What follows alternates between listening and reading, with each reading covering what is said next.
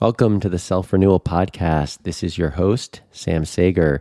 I've got a fun conversation today with Case Bradford. We talk about his journey to more intuitive exercise, how you can get jacked without a gym, nature's performance-enhancing drugs, skill development, non-doing and physical movement, creativity, the mind, the body, and so much more. So let's jump in.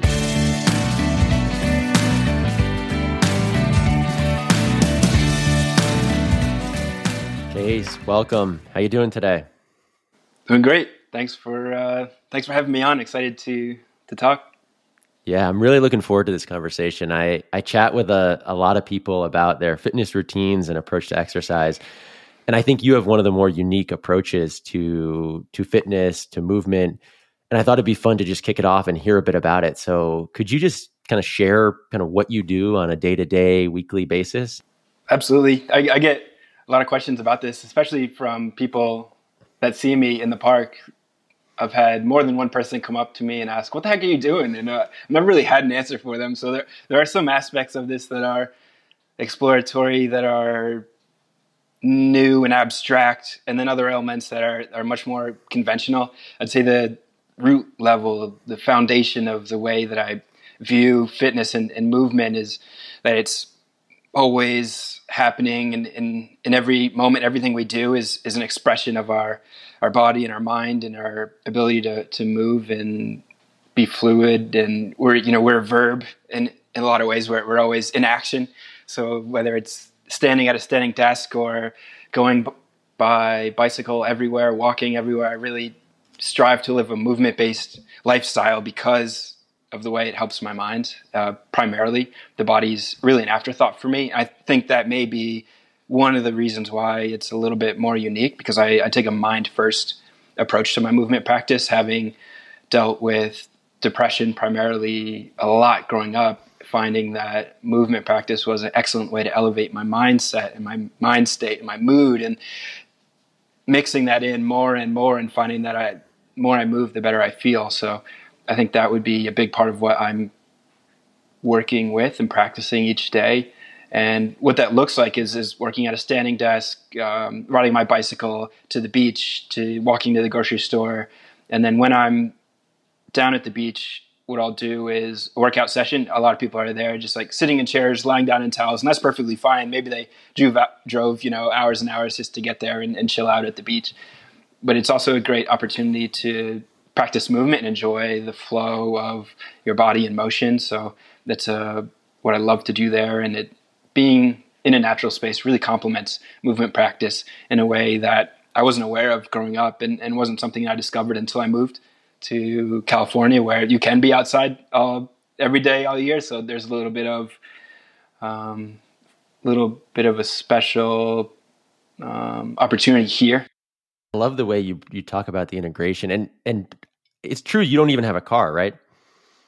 That's true. Yeah, I haven't had a car for the past 7 years since I moved to LA. I do live with my girlfriend, and she has a car, so if we need it, it's there. But I just never enjoyed being in traffic or having to park or paying for car insurance or any of that. So I just want to figure out a way around that, and it's led me through some interesting bicycle routes. But overall, it's been amazing for me. Yeah, they say that the worst part about LA is the traffic. So it seems like you have found a good workaround there. I love following the videos you share and just seeing the life that's in your movement, your exercise. So when you're down at the beach, what does that look like? And we can link to some of the videos. But how do you think about what you're going to do day to day? Do you have a mix of different things that you do usually each week? And I know it's very fluid, but I'd love to paint a bit of a picture of how it looks. Yeah, a lot of it is intuitive. I'll check in and see what my kinetic system feels like expressing. It's really, at this point, it's almost a subconscious pattern where similar to eating, you just have a craving, you have an appetite for a certain kind of food, whether it's eggs or maybe it's a salad or it could be a burger. It's a lot like that with my movement. I just have a craving to move in a certain way. I want to maybe challenge my upper body muscle system or my lower body muscle system. That's kind of the way that I tend to segment it. I don't like to break it down too much further than that into like, a common protocol would be something like biceps, triceps. You can get really granular with that kind of stuff. But I think that a gym environment really fosters that type of thinking where you're in a box, all these machines are around to segment and target specific muscles, and that kind of drives your mind to perceive the body in that way as well. I think your surroundings have a big impact on perception, but when you're outside, it's all open, it's all one, it's all holistic. So if you I like to look at the body in that way as well, and then kind of see each day what is in store for me by looking within. And sometimes it might be a more intense day, sometimes it might be a more mellow movement day, more of a relaxing, recharging day. And every day is different, and I try and honor that in my movement practice. Listening to your body, that's something that I think is surprisingly novel to a lot of people, and letting that drive. I mean, it's something I love to chat about and encourage people to do. I think it's surprising to me that it's so hard for people. I know it was really hard for me to cultivate that. When I see you doing the movement you're doing, when I hear you talking, it sounds like it's become almost effortless. It's become something where it's harder to not do than to do. Is that true? And kind of, is there anything you can share about how that journey for you went, where it became something that just kind of emerges on its own now? That's a really interesting question. And I think you're right. Yeah, I haven't really contemplated it in that way, but it's definitely more difficult not to do it than to do it. And I'm not positive how it emerged. If I were to really think back, I'd say when I first started, so I was pretty wrecked. When I first found this place called Original Muscle Beach in Santa Monica, and it's a outdoor park. It was built in the 1930s during the Great Depression. You've got a bunch of chin-up bars, you've got ropes to climb, you've got traveling rings. There's a green space where folks do yoga, push-ups, acro yoga. They'll do all kinds of amazing gymnastic feats.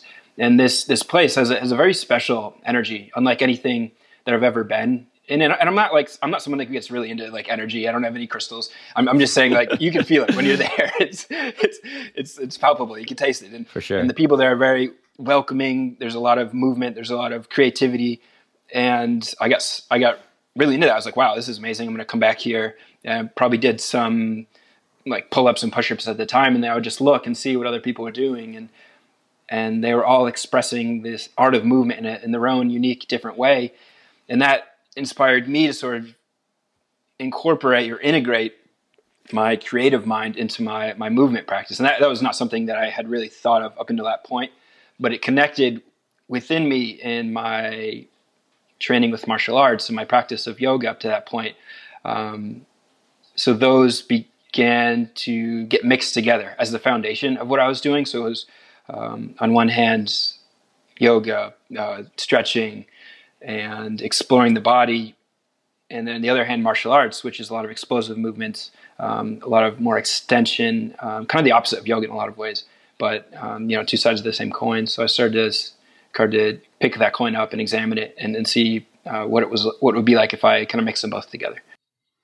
Yeah, were you super athletic growing up? Like, did you play sports? What was your athletic background? Yeah, I was always, I'd say, a kinetic being where I just kind of needed to run around and play sports. I wasn't super successful because I was pretty skinny, which was good. I think it helped me when I found wrestling in high school, because I was didn't have much body fat carrying around, but it definitely hurt me with other sports like football, baseball, the more traditional American sports. It definitely helped to be a larger person, to be successful in those. And so yeah, I was always loved moving around, loved sports, but never found one that really kind of spoke to me that I was like really gifted at until I found wrestling, which I guess you could say is a martial art from the West. And that was a great one because I could compete against other people my size, and it was just one-on-one, unlike a lot of the other American sports that are team sports. And you learn a lot, I think, in that process. Yeah, I ask because when I see your practice today, I mean, the athleticism in it, you're working now on a, move that's basically like a backflip, and, you're climbing up ropes to the very top of these things and hanging from it with one hand. So between that and the kicks that you're demonstrating, I mean, the level of athleticism is really impressive to me as someone who played sports my whole life, but hasn't gone down as much of the rabbit holes around martial arts and those things. Are there any kind of one part of that you feel like kind of has helped cultivate the athleticism most, or is it really just the compound effect of all these little things adding up over many years? Another really interesting question. You're going to be great at this podcast thing, Art. I can already tell. This is making me think. Wow, I would say what separates these practices like yoga and martial arts, wrestling included, from other traditional American sports, whether it's baseball, basketball, football, lacrosse, is there's no ball. It's just your body. And what that does, or at least it did for me thinking back, is that it really kind of embodies you into your limbs as the tools. And you're doing that a lot in other sports too, but it's much more of a focus. Like there's no external focus. Like it's much more internal than something like a team sport with a ball. So finding different ways to coordinate those limbs is, especially in a martial arts setting where you've got somebody else's body doing the same thing. I think that might have been an element that contributed to a slightly different perception on the situation.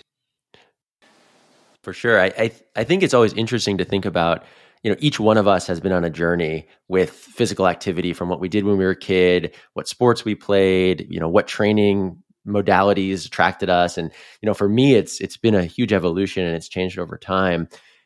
I feel like one thing I've heard you share is that you weren't always doing this, in your early 20s. We're about the same age, early 30s. In your early 20s, it sounds like you were doing a bit more of a traditional approach, heavy strength training, utilizing gyms. What were you feeling before you jumped into this world, and how have you changed since then? So going into it, yeah, absolutely. It was a gym based training style, as most people do have that actually train. I think something like a quarter of people have a gym membership. Not all of them use it, but most of the pretty much all the fit people that you meet or see online are definitely going to a gym, and so it's just the only option really.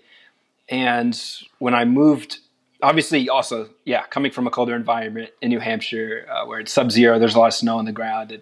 You kind of have to go to a gym, you can get a good workout shoveling snow, but I don't know. It's different. It's different. Don't want to do that every day.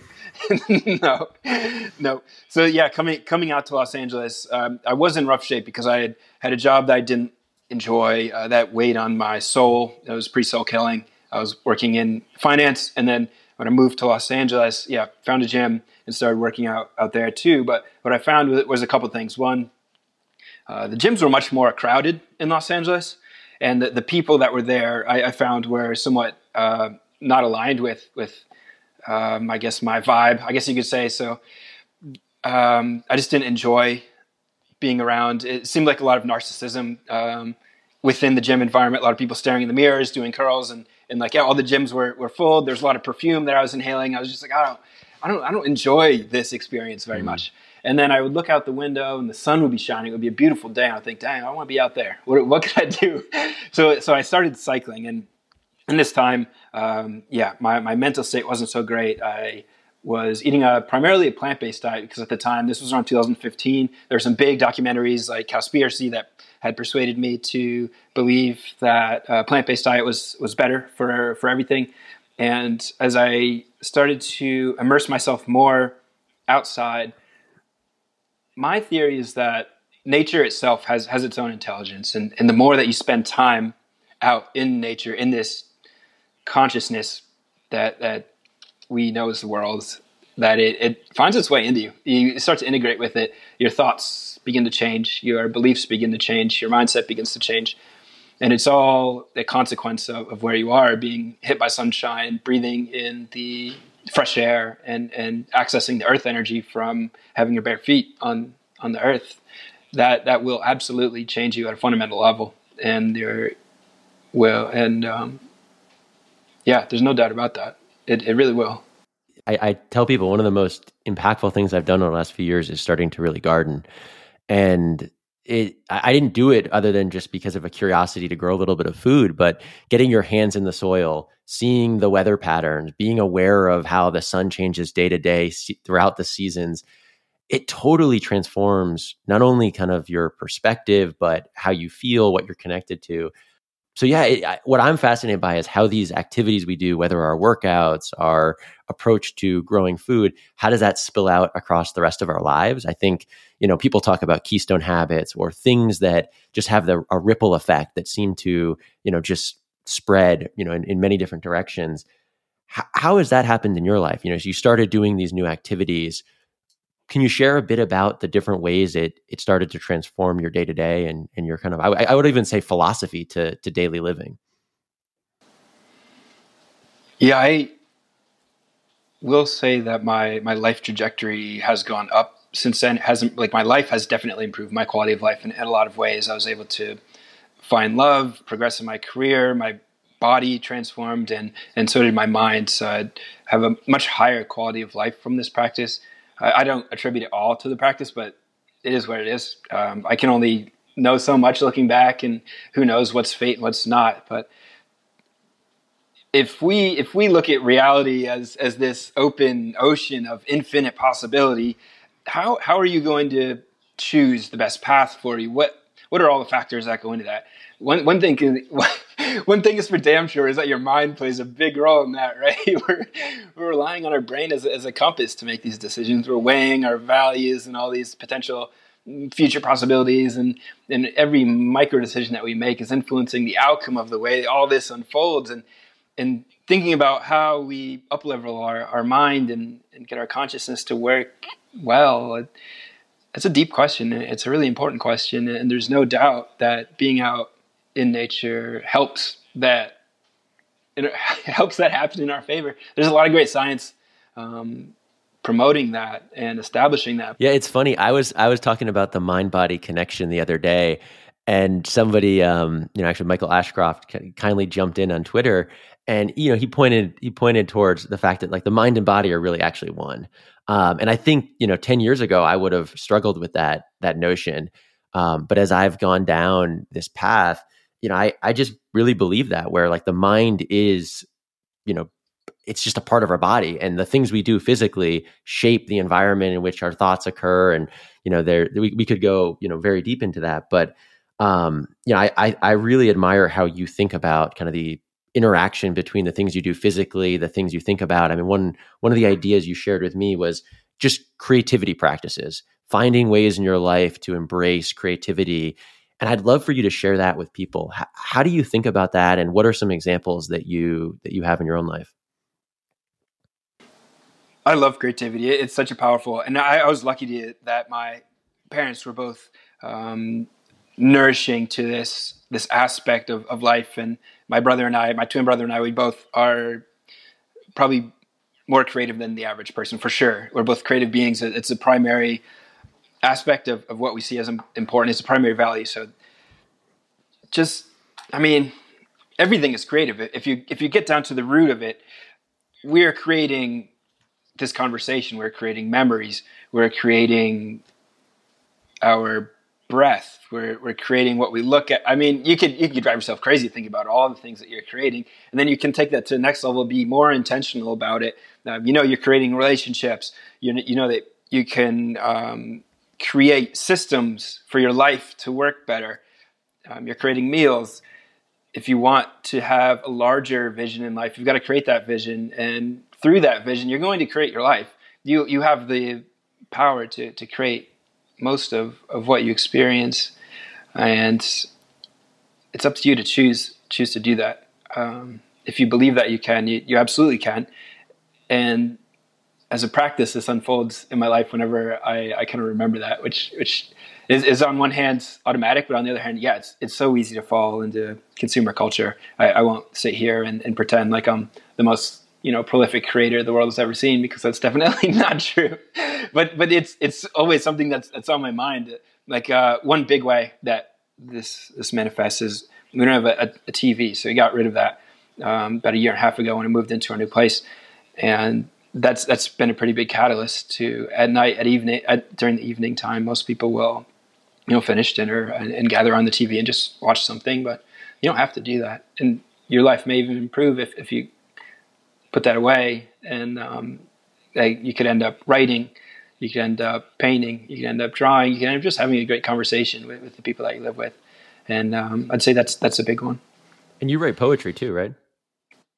Yeah, I love doing that. That started, so I will also say that around the time that lockdown started, that was a catalyst to be more creative to me. I started painting, writing poetry as just a way to kind of take the dark energy, the negative energy, and kind of just get it out. That's the interesting part about creativity, is how it kind of puts me at peace. I think some people get stressed out when they have to engage in a creative activity because maybe they think that they're going to be judged in a certain way or something. But with practice, you'll find that you can get more into the flow and just enjoy the process of creating for the sake of it. Do you have any tips on how people can do that? I think I know exactly what you're describing, where the pressure starts mounting and you feel all this resistance, and all of a sudden it doesn't feel like a very fun activity. So what tips can you give to people about that? Yeah, I get that really bad with if there's a project that I put too much importance on. Like I have these books that I want to write sort of about a lot of these topics that we're discussing, just like larger encapsulations, bigger projects, and I get the hardest resistance about it. Like it's so difficult to overcome that, and I wish I knew. I think it's just, you just got to try, just keep trying. Believe that you can, and just give it a go. It's that simple. And the second we make it more complicated, it gets more complicated. It's just, we just got to do it. Yeah, no, I agree. I mean, I think it brings up this concept which we've connected on a bit, and I've been exploring across a bunch of these conversations, which is this idea of non-doing. A concept that I discovered in the book, The Tao Te Ching. I'm curious, is that something that you remember discovering at a certain point? Is that an idea that's been with you for a while? What's your background with that concept? I'm pretty sure that the Tao Te Ching I read sometime a few years ago, probably from maybe a Tim Ferriss recommendation or something like that. And yeah, that it definitely landed and connected in a way, because we've all experienced what it's like to kind of get out of the way and just like let something unfold, just be in the flow. And it seems like, and also this concept of a flow state has really taken hold on culture in the past decade or so, and a lot of people are talking about that and are aware of that. I think that's the Western probably way of describing of what the Eastern calls the Tao, is just this river of action that you can kind of tap into when you get out of your own way, and just kind of like whitewater raft this energy. But it is kind of mysterious, and I think that's part of why it's so beautiful too. Is you can't quite talk about it or really get a grip on it. It's so true, and I think that you embody it in moments, and then it's gone, or like you touch it over here, and then you turn and do something else, and you should in theory bring that same approach, and it just disappears. So when I see your approach to fitness, I mean, to me it embodies this idea, though. You're not forcing yourself to do it. It appears like you're barely even planning it. You just show up and you create space for activity, for movement to emerge. Yes. Yeah. So that's definitely a big part of it. Sometimes my planning brain will want to just pick up a pen and a piece of paper and just kind of plan things out. If I have a certain goal in mind, like, for example, if I want to really master a handstand or a one-arm handstand or a pistol squat or a flag, any of these more difficult, complex calisthenics moves that I love working towards and love trying to master, then that will enthuse me to pick up a pen and a paper and do a little bit of planning. But around that specific objective, I'll have a lot of just open flow. And part of it is because I enjoy it. So I really do believe it's important to incorporate what you enjoy into anything that you want to do, because then it becomes an ascending spiral, a self-fulfilling engine that's just like, well, I like doing this, so I'm definitely going to go do it. I'm not going to force myself. It's just, it's got its own wind in the sails. But yeah, it's certainly something that I try to talk about and communicate, but I can't say it's too easy to communicate. Like, I'm not sure if this is making sense to you or if I just sound like a lunatic. It's because I've tried talking to people about this, and I don't think many people really understand much of what I'm saying. It definitely makes sense to me because I think, I have been going really deep. I mean, I with physical activity, with fitness, the work I do with clients, everything that I'm doing now is trying to embody this idea, right? Just because I've seen so many people where fitness exercise is a battle, where the primary feeling is I should do that.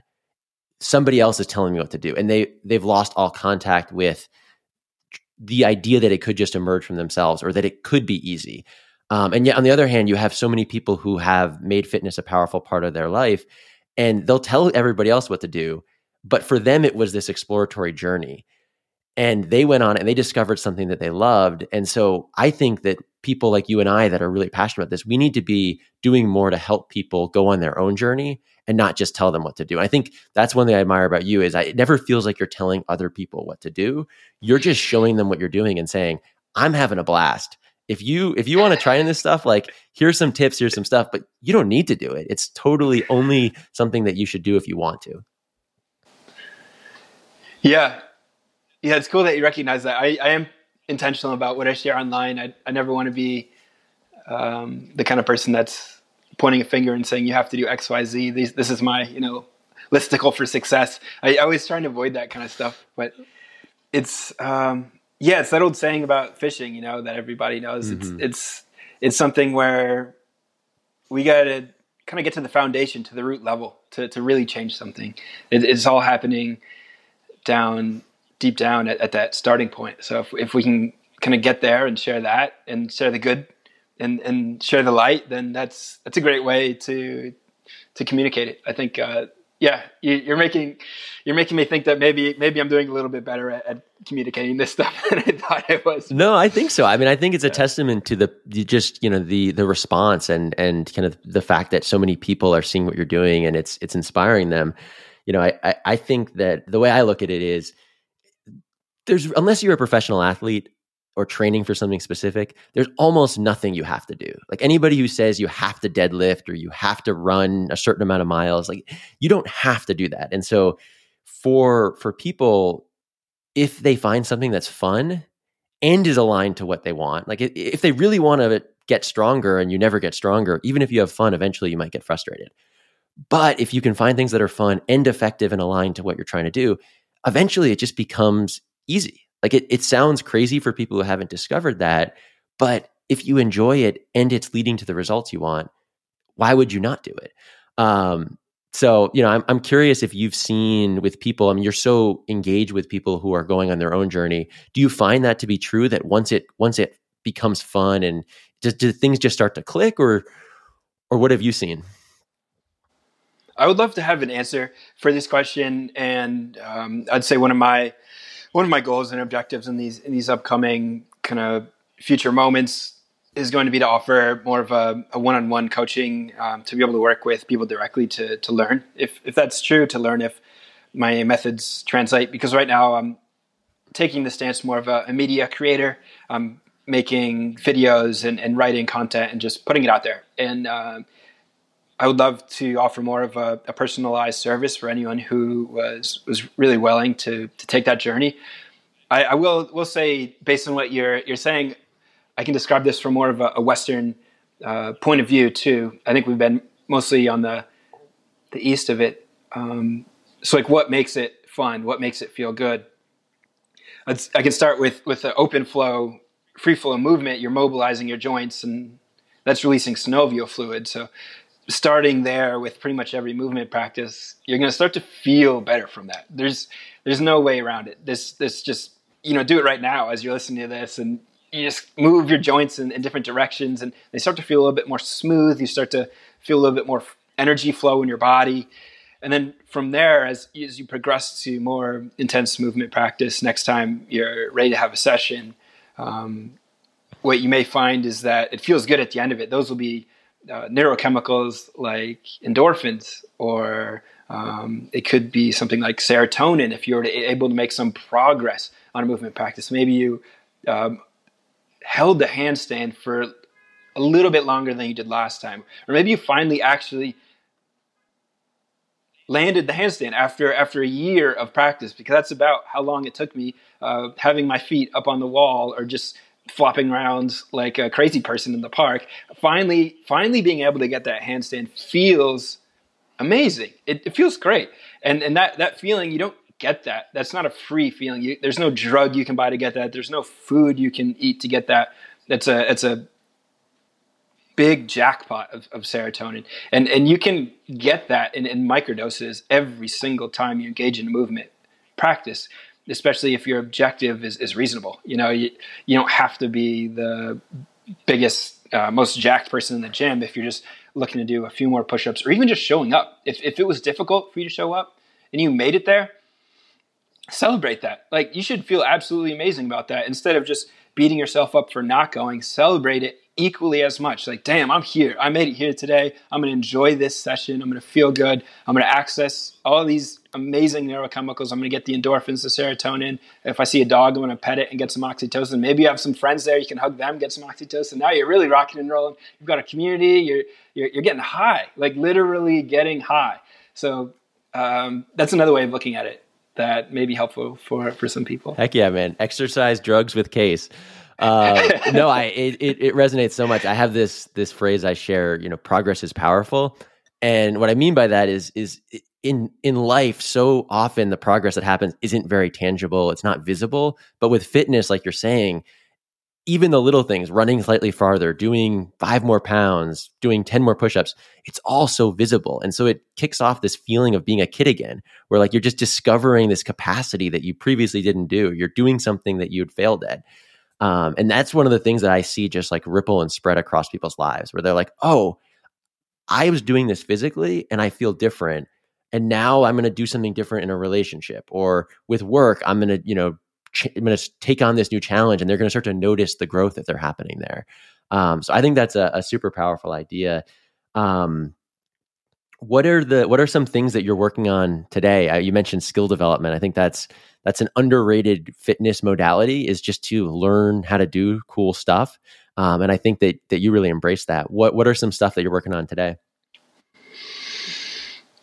In the back of my mind, there are big ticket movements that I would love to be able to do, mostly for the likes. Just in this social media world, it's like, oh, if I could only do a backflip, I'd get more likes. So it's like things of that nature that could get attention through any sort of video format is kind of the way that my brain is structured now, thanks to all the technology that we expose with. But the other angle of it is that it is a great way to bring attention to like a positive message overall. So like people don't really care so much about videos of just impressive things, at least overall. So I'd say that's part of my focus, is almost learning these one-arm handstand, being able to do like a dragon squat, things that could get attention almost as a marketing tool to bring attention to an uplifting message and to a story that could help a lot of people to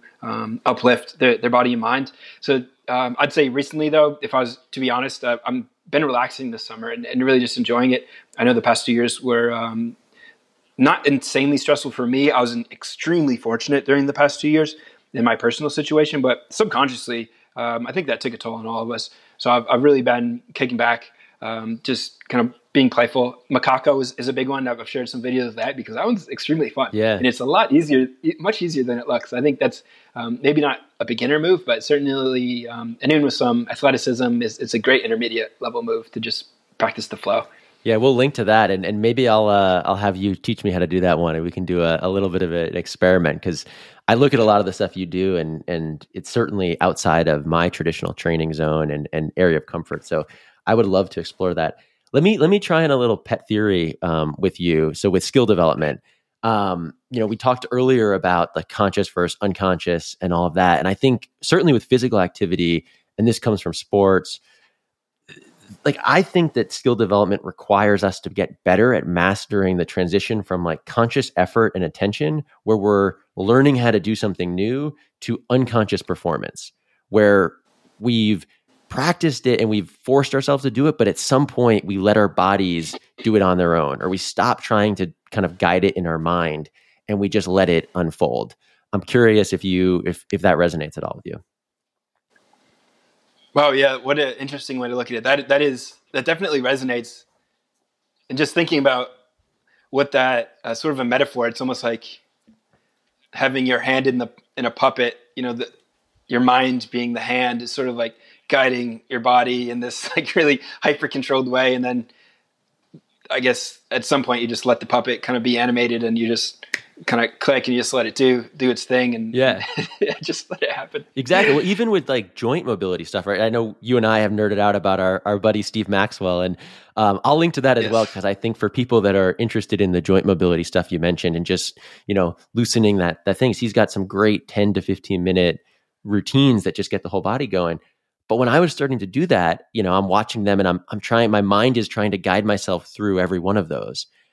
And after a few sessions that weren't that fun, I just stopped and I made the intention to do it, but I let it happen. And my range of motion was better. I had, more range. And I also just found it to be way more fluid. So I think that's a very simple, basic example. I think it's true with tennis, with baseball, with all these other sports too. Like, have you ever heard of the book, Inner Game of Tennis?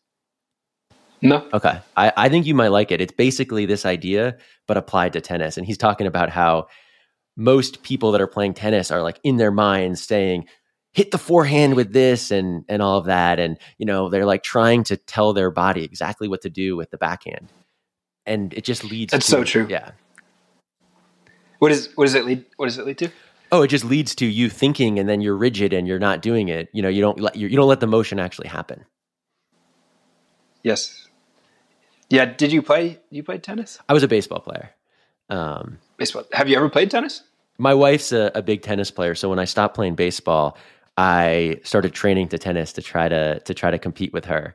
So I have a long way to go. I've started to be able to get a game or two, but she still smokes me in the sets. And so it's a fun challenge, but it's a beautiful sport because it's such a technical sport, but you then have to let go of thinking about the techniques. I mean, I'll give a quick example for baseball.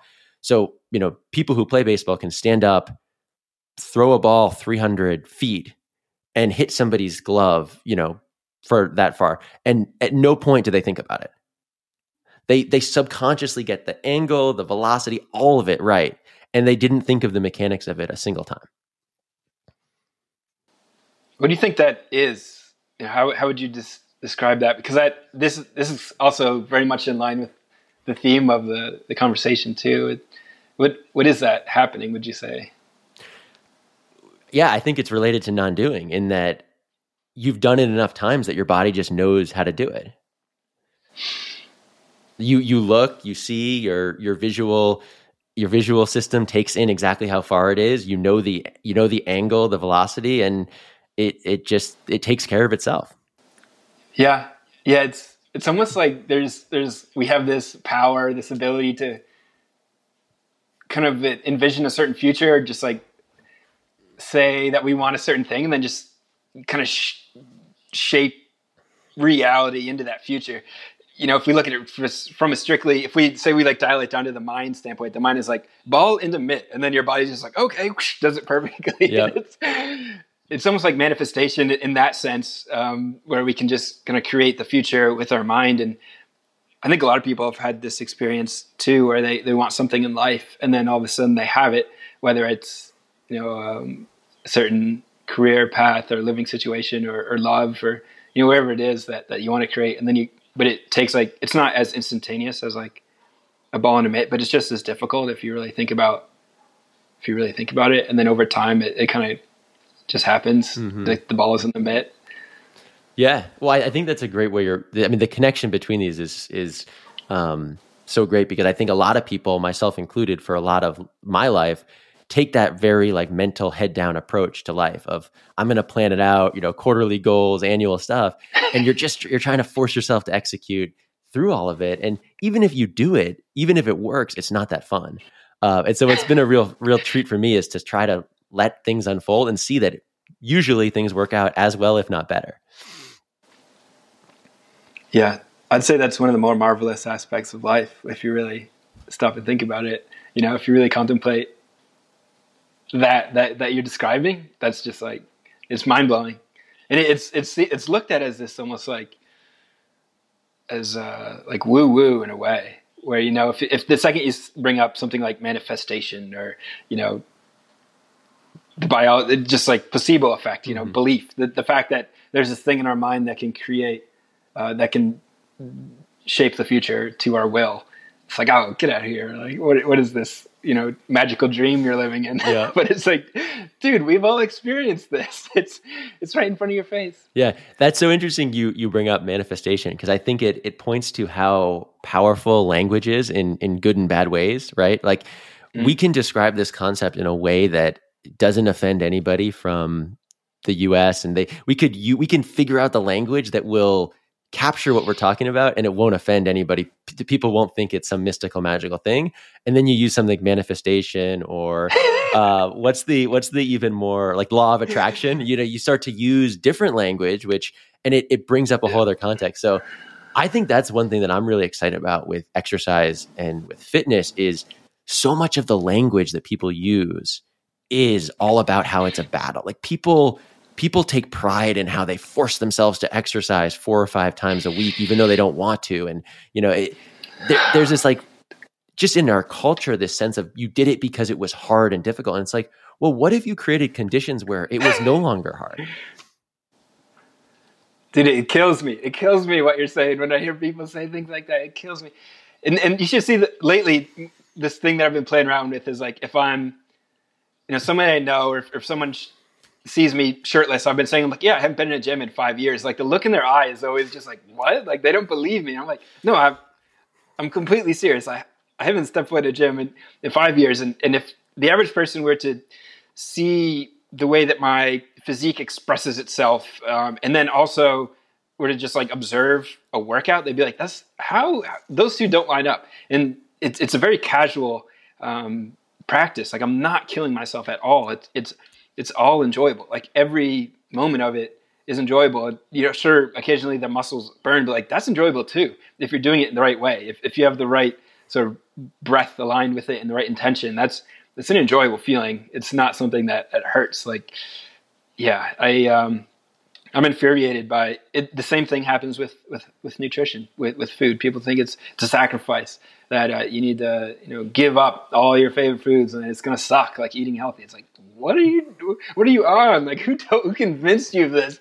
It's just not true at all. And it's my optimistic take on this is that we more and more of these kinds of conversations are happening, and I'm really excited to see the way that it leads to a more flourishing world, because we've been collectively struggling for so long under these false paradigms, and to see that good things are happening all the way around, and it's just going to lead to a real increase in the amount of beauty in the world, and I'm excited for that. Yeah, this is Case's way of humbly saying that he's jacked. It's funny that you bring that up, because I had that pretty much same thought, right? I watch your videos, and the first time we chatted, I asked you, I was like, dude, like you're pretty muscular. Like you have like, quite a physique for someone that most of the things you're doing is body weight exercise, right? Which is very counterintuitive. People think you need to lift really heavy weights to get that. And so I was curious, because I'm always interested in how people train certain things, the adaptation they get and all of that. And so you shared a bit about like, yeah, you do some kettlebells and things, but compared to what people think you have to do in order to build a physique, I think it's really a testament to how you can challenge the body in different ways, and what happens when you put your body through things that challenge all of the musculature in different ranges of motion, different domains. It's really a testament. So has that surprised you? Like, did you think that you were going to end up as jacked as you are now when you started this practice? That has surprised me. Yes. Yeah, that's been surprising. And now I'm sort of trying to wrap my head around it and communicate it. My best guess is that I'm using performance enhancing drugs, but not the way that you would typically think about it. Nature is my ally in this. Sunshine, earthing, and fresh air are abundantly more powerful than the average person thinks. Abundantly more powerful. And those three forces are a lot like taking some sort of performance enhancing drug. And then if you add in ocean submersion, which I know most people don't have access to, but yeah, any wild water will do. Yeah, add that in, and you've got a recipe for just really, really enhancing your body and mind. And I think that is the secret sauce, if I had to pin it down. I think we may need to call this episode "Natural Drugs with Case," but I think it is a perfect. To me, it's a perfect example of it's not any one thing you're doing. It's the collection of all of these activities are creating conditions where your body and mind are just flourishing. Like it, in these different ways. I mean, from a purely like mechanical perspective, my guess would be a lot of what you're doing is somewhat gymnastic based in terms of the climbing, the holds, the handstands. Like you are taxing your body. It's not at this point. It's not like physically exhausting for you. But I mean, you look at any gymnast and they're shredded, they're jacked. So I think it's a testament to how much you can drive physical changes in your body without doing isolated movements. Like you don't need to do curls to make your biceps bigger. Like you don't need to, just squat to make your legs strong. If you sprint on the beach, you're going to have, a very strong force on your body that your body will then adapt to. So I think it's not purely magic. You're definitely challenging your body in a variety of ways. Yes. Yeah. And my take on this is a couple things. One, I'm not like super jacked. Like when people, if you were to be around me, you'd think I was just an average guy. But in something like a picture that you see online, I have a like very defined musculature, and I'd say a lot of that comes from two things. So the nature does increase testosterone and bring down blood pressure. So we're talking about like lower stress levels. So that's going to make it easier. So it all connects. That's going to make it easier to eat right, to not indulge in foods that are going to clog up my system and drain my energy.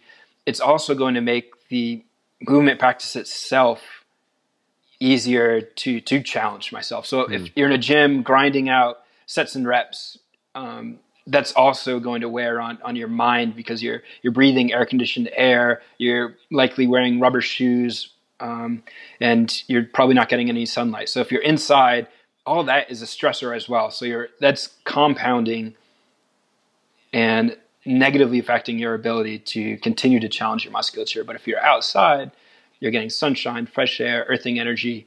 That's all going to be supportive of you diving deeper into the muscular challenge, and do so in a way that's more pleasurable. Yeah, no, that totally resonates. I started in the last couple of years working out of a garage gym, and so at a minimum, I always have the door open and the fresh air flooding in. But more and more, I'm pulling out the weights into the driveway, and I bring out the mat, and I do it out there. And one thing I've started doing from our conversations is just getting 15 minutes every morning, feet on the grass, doing mobility work out there instead of in my house. And it's just a small tweak. Some days during the heat of July in North Carolina, it's pretty terrible. But if I reframe it as I'm getting a free steam room, you start to, I think, connect all those pieces where it's like people go to the gym to sit in the sauna. So it's like if it's just baking hot out, it's like, okay, great, I'll move around. It'll be a little bit like a sauna. So I think there's so much to what you're saying about, how do you make it enjoyable? How do you get outdoors? Because, I think finally, one thing I'm excited about is finally, thanks to Huberman, everybody is realizing that getting some morning sunlight is the only thread I'm not tired of seeing is people saying first thing in the morning, go get your morning sunlight, because I just think it's like such a life hack for people. So, I mean, granted, there's probably 10 of those a day now, but it's such a powerful habit. So has that been fun for you to see that like more people are embracing that? Yes. Yeah. Just having all these nature-based solutions, more of that. We need more of that, a lot more of that. There's so much potential there. When I look at the health struggles that we're facing, it's so great to see that these like very easy and accessible and powerful solutions are resonating. it was not the case growing up. Like nobody knew about that stuff. So yeah, it's definitely really cool to watch that happen. Yeah, I have to bring it back because I had no idea you were a twin. What was that like growing up as a twin? So Patrick is my twin brother. We're fraternal, so we don't look like at all. Don't even act alike, really. So it's kind of more like growing up with a brother who was the same age as you. It was we argued a lot. We're more in conflict, I think, than we were in harmony for whatever reason. So it was tough growing up until we both went to college, kind of didn't talk for like 4 years, and then reconnected after that and became great friends after we realized how much we ended up having in common, especially creatively. So we both have a strong creative energy and like to jam on that kind of stuff. So that's been cool. But growing up, it was tough. Growing up, like it seemed like everything was tough. I wasn't a fan of being a child in a lot of ways, but yeah. Oh, that actually reminds me. You mentioned the other day that social connection, engagement, small talk is not something that you naturally gravitated towards, and that you shared that you kind of it's been a journey for you. When I met you, that would be a surprise to me that was the case. But I'd love to hear like what was that like for you growing up, and how has that played a role in your life? Yeah, growing up, I was always very quiet. People would always kind of comment on it, ask if I was shy, that kind of stuff. I just never had much to say, and I always felt kind of awkward speaking. Don't know why. I've always been super introverted, so I just naturally kind of in my head, just thinking and imagining things, and always had a lot of difficulty communicating. Maybe it was low confidence, depression, probably just the result of the food system and the way that we're all raised in the school system. It's just kind of soul killing at every level. And it wasn't until I got much older that I became more comfortable in my own skin. I think psychedelic drugs had a big impact on me and really helped me to get comfy with being human. And that just naturally sort of unfolded into me just being more at one with myself and the other people, and also just jobs where I had to talk on the phone to people for like hours and hours. I worked in customer service and sales and just being basically forced to have conversations with people for hours all day, every day was also a big one that helped. So your younger self would find it quite surprising that you're doing podcasts now, that you're sharing so much. Yes. Yeah, absolutely. He'd be probably have no idea what a podcast is, but just to see, all of it pretty much.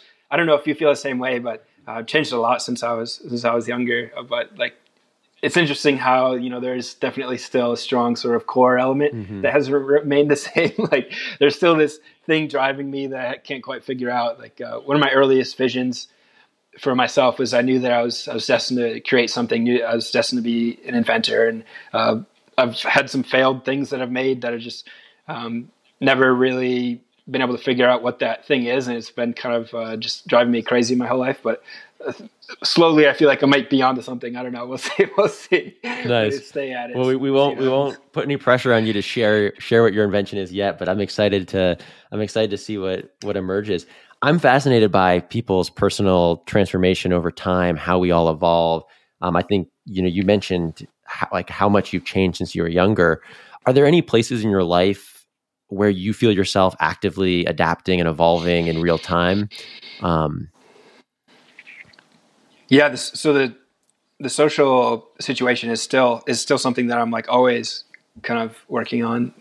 I'm a little bit better at conversation, but it's always something that maybe it's just as at a root level, I tend to be more comfortable in solitude, but just making friends, maintaining friendships, and collaborating with communities is definitely something that I'm always kind of focused on improving. I think it might be fun. We're kind of coming up on time now, but just to wrap with some quick fun topics. So as we speak, you're basically going viral on YouTube. Yeah, in real time. Yeah, that's been that's been pretty cool. What's going on there? Tell us about that. Oh man, that's haven't gone viral like that for a long time, and it was a video I made of a moment earlier in the summer when a man from Korea struck up a conversation with me at Muscle Beach, the place we spoke about earlier, and he just kind of got a sense. Martial artists can sense other martial artists. There's a way that you walk, a way that you carry yourself, a way that your body looks, and he just got to talking about jiu-jitsu, and I was like, yeah, I used to do that. And he was like, well, let's roll jiu-jitsu for let's do it. And I was like, oh, sure, let's yeah. Obviously, at that point, a little bit concerned because it's a grappling art. It's the jiu-jitsu is a martial art. It's a grappling martial art. You can really get hurt from it. If you're rolling with somebody who has bad intentions, they can really damage your joints or even choke you unconscious. So I was a little bit nervous, but I got a sense that the guy was genuine, good guy, cool guy. And he wanted me to just start lying down and said if he's going to try and choke me out or submit me within 2 minutes. And the video is just of that roll, and is just somehow accumulated over 400,000 views, and I've read thousands of comments debating like, oh, is this guy a brown belt or a blue belt? And like, so the best comments on this, which is really the intention of the video, is to just show the beauty of jiu-jitsu, to bring people together, to say, hey, me and this man from Korea may have little to nothing in common, but we can roll for 2 minutes and become fast friends afterwards. And he said it was, the most fun he had in LA, and we were both cracking up, and it was just a great time. So I think that is what resonated in the video, but it's been pretty funny to watch the views skyrocket on that. Yeah, it's crazy. I remember when you first shared it, you never know what thing is going to catch wildfire and all of that. It does seem like you have a knack where you attract people wanting to come up to you and challenge you to something, or I don't know what it is about your energy that brings those people forward, but it seems like they're hunting you out. Yeah, that wasn't the first. It happened like a few months before that. A guy came up to me and wanted to me to try and knock him out for a YouTube video, and that so there's also just this place. Los Angeles is a very weird place. Now, I'm not native here, so I can look at it from an outside view. There's nowhere like it in the world. It's a bit of a circus, so there's just like all kinds of weird stuff and crazy people all around everywhere. So I mean, a lot of the interactions I've had just weren't caught on camera too, so these ones happen to be. But yeah, it's a wild place. Definitely a lot of creative, crazy people here. Yeah, well, it seems like it's a fun place for you to be doing your thing. Last question, last topic for you. I think we have come up with some crazy fitness concepts riffing on Twitter. We have our grocery fitness. Can you share with everybody what grocery fitness is? Grocery fitness. Well, if you want to get your groceries, you're going to have to put in a little workout for it. Just a way to incorporate more movement into your shopping experience. So we've got all the foods are up high on the shelf. You'll have to sort of climb a rope to get to that. The more obesogenic foods, the higher carbohydrate, higher sugar foods, those are going to be in a zone where you'll have to do some kettlebell swings to get in there, so some extra effort, and you've only got a certain amount of time to shop, so you better run around everywhere, sprint around. Yeah. And if you farmers carry your own kettlebell there, you'll get a 10% discount. So it's mix together a gym and a grocery store and go out of business pretty quickly, but it'll be fun while it lasts. Grocery fitness coming to a corner near you. And we've talked about airport fitness where you're sprinting through. I mean, I was at the airport the other day and everybody's taking the walk where they're just sitting there with their bags, and there's stairs, which, I was like, it's the morning. I'm going to not get a workout in, so I'm taking the stairs. But nobody else took the stairs. Everyone's just riding up the escalator. And so I think the point is just there's all these fun ways you can bring movement into your life. Any other crazy fitness ideas you're noodling around with, or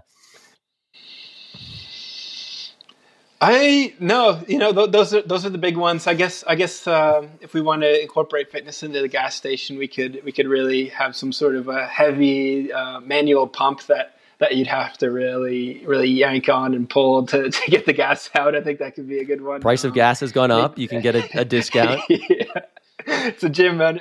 Yeah, I guess the DMV is ripe for some sort of fitness solution. Well, you have 3 hours every time you're there, so throw a. Exactly. No, those are some good ones. Yeah, this has been awesome. Well, I will plan to link to some, because I think everything we're talking about, we can talk about it all day, but just watch some of Case's stuff. I think if you see the videos, you see the way he's approaching it, I think it'll really bring to life everything we're talking about. So is there anything that you'd like to point people towards, any specific videos, resources, stuff that you want to share with them?